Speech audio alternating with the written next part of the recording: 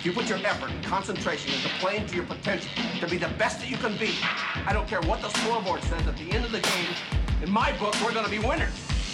The talent for so many players today, the talent and the spotlight, it's taking them to heights that their character's not strong enough to support. I'm one of those set goals, achieve goals. I talked about faith, passion, obviously the drive of the guys that I've been around and the guys that surround me every single day. If I want to be one of the best, I've got to play with and against the best. Okay, so that which gets praised gets repeated. You're listening to the Hardwood Hustle, brought to you by PGC Basketball. Coaches, thank you for tuning in. You're listening to the Hardwood Hustle. I'm your host, Adam Bradley, alongside TJ Rosine, broadcasting here in Atlanta, Georgia. Today, we've got a special episode. When there's limited time, find your best, right? It's a very important kind of approach for us as coaches. You know, great results come from great focus, not great variety, right? So at times, especially in the midst of a season, you know, time is limited, TJ, right? We don't have this huge amount of time. We're in between games. We've got this, we've got that, pitcher day, you name it, time with our tutors. There's so much going on that we've got to be really intentional. And I think as coaches, we need to be reminded that when we have limited time, we need to find the best, and that great results come from great focus, not great variety. So a little bit of this and a little bit of that won't get you a lot of anything, really. Okay? Mm-hmm. You know, and if you've got 60 minutes, you know, trying to dabble in everything, what's that really going to produce for you, right? Is the focus there to really seek improvement, or are you trying to touch on many different things? And I firmly believe that if there is limited time, you need to find the best. What is going to move us further in the short amount of time? What's going to be the most efficient use of this time that will allow us to grow despite the fact that we're limited? Yeah, it's break that down a little bit for me. Limited, give an example. Limited time for a coach. You talking about in the season? You talking about in the game, or both? I'm talking about in the season, right? From a development standpoint, not necessarily the game, but in the season. I'm also talking about off season when you have limited time with your players, right? You only restrictions in all different states are all different, but you get limited time, right? So what are you going to do in that time? You know, here's like a training exercise. You know, if you're going into the gym, TJ, and you have limited time, right, you need to be very intentional with the drills that you do and the exercises you do. So if you're trying to maintain a healthy lifestyle and build this body and you've got limited time, then you got to focus on things that are going to give you the maximum impact. So there's two, for example, that like always are almost staples in the training: clean and jerks and the snatch. They work they work everything, right? There's multiple movements in it. So if you only have time to do a couple drills, you do those, you are working on many different things all at once. Rather than going in and maybe only focusing on your legs for a few exercises and you've ignored this, maybe you'd evaluate and say, you know, I've got limited time. Let me do a couple full body, really powerful exercises, because those would be the best use of my limited time. Mm-hmm. Yeah, so when you're planning for limited time, you know, I've got some thoughts and ideas, but I want to ask you first, what are how do you determine what's most important, you know, in that limited time? Maybe just go, for example, for a workout. You know, I mean, I think in a workout scenario, you try and pick the thing that will cover off the most, right? But I also think it's one of the biggest coaching, teaching mistakes out there is with limited time, we often choose quantity over quality. That's fair. I'd agree. So where would I go as a coach? I go to my most urgent need. That's where I go, right? What is your most urgent need, right? Take advantage of that limited time to fix an issue. See, this is so intriguing to me because I honestly think this is one of the toughest things coaches deal with is limited time, limited space, limited what, you know, there's always limits to what you're trying to do as a coach, and limited, you know, when we talked about earlier, limited output. I mean, you can't have them do 7 hours of workouts. There's always some sort of limit to it. And what do you actually put into that time is really, really crucial because I think a lot of people kind of go with status quo. They put a 2-hour practice plan down and, you know, 5 minutes of this, 10 minutes of this, 5 minutes, you know, and then you say, well, what's most important? What do I go to? So sometimes people have a hard time deciphering. Is it a common question? Is it working on 10 minutes of what I do best or 10 minutes of my weakness? You know, is it, you know, or for instance, if you go into a scenario where it's like, we're really, really good defensively and we have one practice before whatever game, do we make sure we hammer down all the open loops on defense so that we can win the game defensively? Or are we good enough defensively that we spend that entire practice trying to get our offense caught up? Those were really common dilemmas. Or do you try everything? Yeah. Right, yeah. Or, let's not ignore any part of our game. Let's try to touch it all. And I think most coaches defer to touch it all. And I think the reason is because it's almost a default. Like, let's just say that we get pressed, even though we only worked on it for a minute and a half and it's going to suck. At least we worked on the press. Right. Handling the press. But listen, from when I hear you say that, it sounds silly. Yeah. Okay, so you spent 2 minutes on the press. What is 2 minutes on the press going to truly do to change the outcome of a team that's pressing you in your upcoming game? It's 2 minutes. Yeah, right? Probably not. And that's why I'm challenging coaches here. I'm asking. I'm saying, when you've got to make these types of decisions and you've spread yourself so thin trying to do so many things, but you're not really good at any of them. That's often what you see play out in a lot of different teams, and it's just hard. And I think I mean, I don't know. I'm trying to get to the why. I mean, what's the default why? And I think the default why is, at least we can say we covered it. Now it's not my fault, And I know that's harsh. I know that's a little bit hard. I was just about to say, it almost goes to that. But you're like, well, you know what to do on the inbounds under. You know what to do on the side back. We went over there and like, I mean, I kind of knew where to go. We touched on it, but it's not like I knew, how to set a really solid screen, how to slip the screen, or how to shape up on the screen, or to, you just told me to go over there, and it wasn't open, And so, but I think as coaches, we might say, well, kind of what we talked about in a previous episode.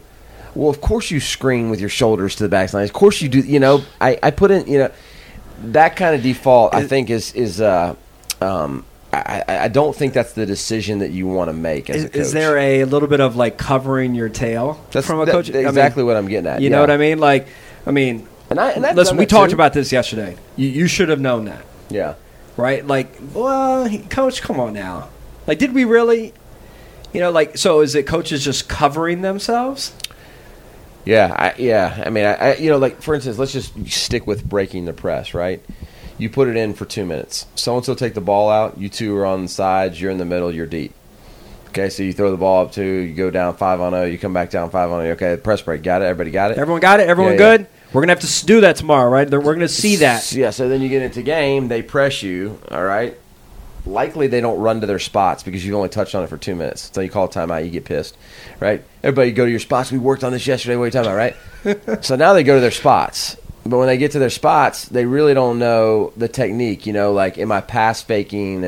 What happens when the ball gets to the middle? Is he trying to attack, or is he holding it for a point guard to come get it, or is he kicking the side to the wing? Like, what do you get? So then all of a sudden you throw it to the middle, and that guy in the middle is like, I've never been here in this situation, 5-on-5. What do I do here? So they turn and go up it, and they bounce it off their foot, and the coach yells, "Give it to the point guard!" And so then you're like, okay, so shoot, there's turnover number 2.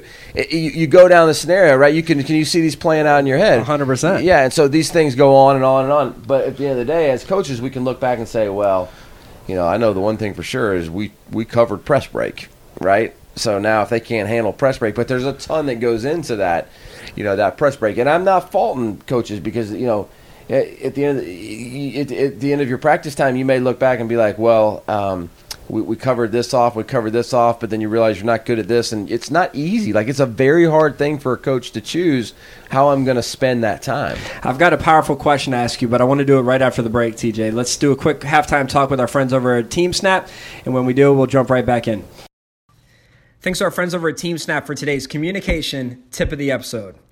Coaches, I'd like to throw out a question for you to reflect on.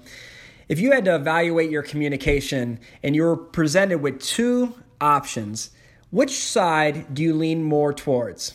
Do you lean more towards being a problem identifier, past tense, always complaining, always looking back on something that should have been done differently? Or would your communication pattern lean more towards being a solution provider? What needs to happen, always forward thinking? I think through our communication, oftentimes we may live in a world of always just identifying problems and not trying to be that solution provider. This week, I'd like to encourage you and challenge you to take a few moments and reflect. Does your communication lean more towards being a problem identifier or a solution provider? I think you know which one you should rather be. And if you need to make any changes, now's the perfect time. Just want to encourage you and best of luck this week, coaches.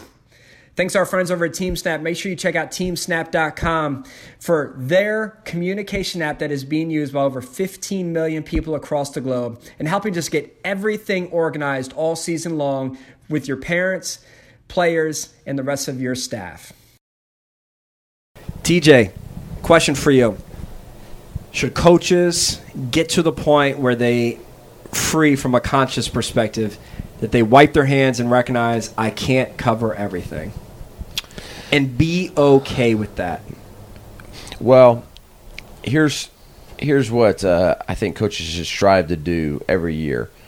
They should strive to be more organized, right? Like you should know that in preseason last year, we got really good at defense, but we did not cover inbounds underneath, side out of bounds, and press break. And we went into the first couple games, we were lost. So you look to how can I do a better job of what was too much on what 10% of defense could I have cut out that really didn't make that much of an impact to make sure we cover off these things. So I don't think you should take the easy way out and say, well, we just can't cover everything. On the flip side of it, I do think it's also another killer sin as a coach to desire to be great at everything. Like, this is one of the hardest meetings we have every year as coaches. We go in there, like this year, and I'll say, Micah and Graham, I want you to pick the 3 things we're going to be good at offensively and the 3 things we're going to be good at defensively. I'm going to pick those 3 things. We're all going to compare. We're going to talk about this, right? And you realize that picking 3 things, we're going to be a good shooting team, good driving team, good offensive rebounding team, good communication team, good passing team, good. There's so many things that you can cover off that you want to be, right? Well, then as soon as you choose 3, you're like, all right, we're turning the ball over like crazy. We're not a good passing team. And you're like, well, that's not one of the 3. So then you're like, well, let's make it 4. And then, well, we're not beating anybody off the dribble. We got to work on it. Let's make it 5. And you can't do it. You cannot do it. Like, you are going to have to pick some things. Now, it doesn't mean you don't want to get better at those things as the year goes along, but you cannot pick 7, 8 things to be good at offensively. It won't happen. It just will not happen for you offensively, defensively, or whatever. So cutting, it's almost like, which child are you letting go? You know what I mean? Like, there's so many different things. It's not an easy decision. But I do think you do have to make a conscious decision to hammer it down. So our number is always 3. But I think you need to make a decision to choose those 3, knowing the other things might suffer, but trying to be sufficient in those things. And what's the strategy on the 3? Do you try to pick the 3 that where like, let's say item 4 and item 5, you think your team's skill set naturally is going to help kind of protect you a little bit there, right? Maybe you don't do offensive rebounding, but you just know you've got a lot of length down low, a lot of height, a lot of jumping, like that you just think, okay, that's going to be able to take care of itself roughly. Let me focus on these 3 things. Yeah, I mean, and then the other thing is you have to look at the other side of it every time. So when you make a commitment to be an offensive rebounding team and you send 4 to the glass, right, you might have decommitted from being a good defensive transition team. So there's always other sides to every commitment that you make. But I think a lot of times coaches go, and you know what, there's a couple things we're going to do really well. We're going to offensive rebound. And then you go over to the defensive side, and you're like, let's be great in defensive transition. Right? It's tough. Like, those things go against each other. I mean, there's things in offensive rebound that can help defensive transition, but it's a lot easier to be better in defensive transition if you send 3 back every time and send 2 to the glass. You're going to be better than sending 4. And so I think that you're trying to make those decisions. You're having to weigh out, and there's so many different good arguments both ways. Not a right argument, or there's so many good arguments, but you have to get to a place of clarity on what you're going to choose, I think, for sure. Interesting. This is the art of coaching, right? Yeah. Trying to figure that out and massage that a little bit. The limited time, let's focus on the best. I think, this is just a challenge for coaches that they've got to work through and trying to decipher. Is there anything else you want to add on this, TJ, as we kind of wrap up? The struggle is real. I want to acknowledge that for coaches. Like, this is one of the – I really, truly believe this is one of the hardest things you'll do as a coach is divide your time. Like, what are we actually going to do? Because then you look at, building a culture takes a lot of time. But a lot of times, you only have the 2 hours with players, and you're like, can I really sacrifice ball handling to build a culture? Can I like? You've got big decisions. It's like you run a business, right?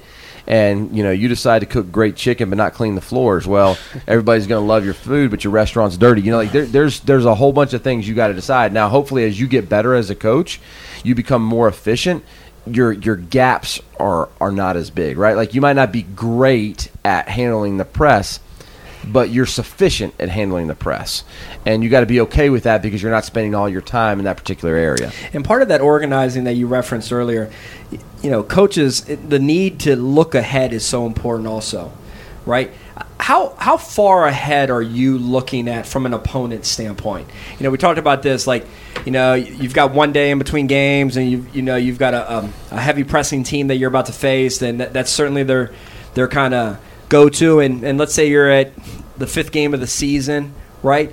How far are you looking ahead? Like, should you have prepared already for that 5th game? Like, in part of your process, as you looked at, like, all right, how do we start? Okay, we're going to have them. They're going to be big. They're going to challenge us down low. Like, we need to recognize that, they're going to be fast. They're small. They're, everyone under 6'4". We've got to prepare for that. How far out? Because I think some of this limited time in the organization could be a lack of planning. Mm-hmm. Yeah. Well, like, I'll give you an example. Like, we want to be a good defensive team, okay? And so there's 9 teams in our conference that will play. And let's just say that this particular team runs flex offense and a couple of particular set plays. Well, let's say this team runs dribble drive, and this team runs dribble drive, and this team runs whatever. all these different. Well, it's likely that we're going to have to train our defense guarding different set plays anyway, right? So we will go back and get their best set plays from the previous year, and let's just say they run America's play. We're going to guard America's play every Monday and Wednesday, right? Now, when it comes to game week with them, we play on Friday. We're going to guard it Monday, Tuesday, Wednesday, Thursday, in that preparation. Another good example would be somebody like, I think, Georgia played in the national championship. They played Georgia Tech. Georgia Tech runs that, read option offense, right? So they know they're going to play them at the end of the year. And I think it's every Monday or every Tuesday, 1 day of the week, they have like a 40-minute read option defense thing. So it's every Monday they're preparing for Georgia Tech. Now, when it rolls around, they're going to have 4 straight days of preparation. But they also will have hit it 40 minutes over the course of 20 weeks to prepare for that. So it gives you an idea of preparation. Yeah, no, absolutely. You see the same thing, and you already referenced football, but, you look at the schedule, and it's like, all right, we start first 3 opponents, they run the 3-4, right? But then we get a 4-3 defense in week 4. So, the weeks leading up to the season, we're going to incorporate, 20% of our time on the 4-3, but majority is going to be the 3-4 because we want to start getting prepared for the 4th week, but this is where we've got to get to between now and then. So, and a lot of times I wouldn't say we're preparing for Georgia Tech. We're preparing to guard the read option. And then when it comes time, you're like, listen, here's Georgia Tech. You remember the 18 practices we went to read option? This is Georgia Tech, Yeah. So their mind's not going to Georgia Tech. They're actually thinking about just doing the job in that day. I wouldn't reference it to that point. Good. I like that. Coaches, let us know what you think. Hopefully this episode was challenging and you enjoyed it and got some takeaways from it. I am Adam. He is TJ. Together we are the Hardwood Hustle. Till next time, we're out.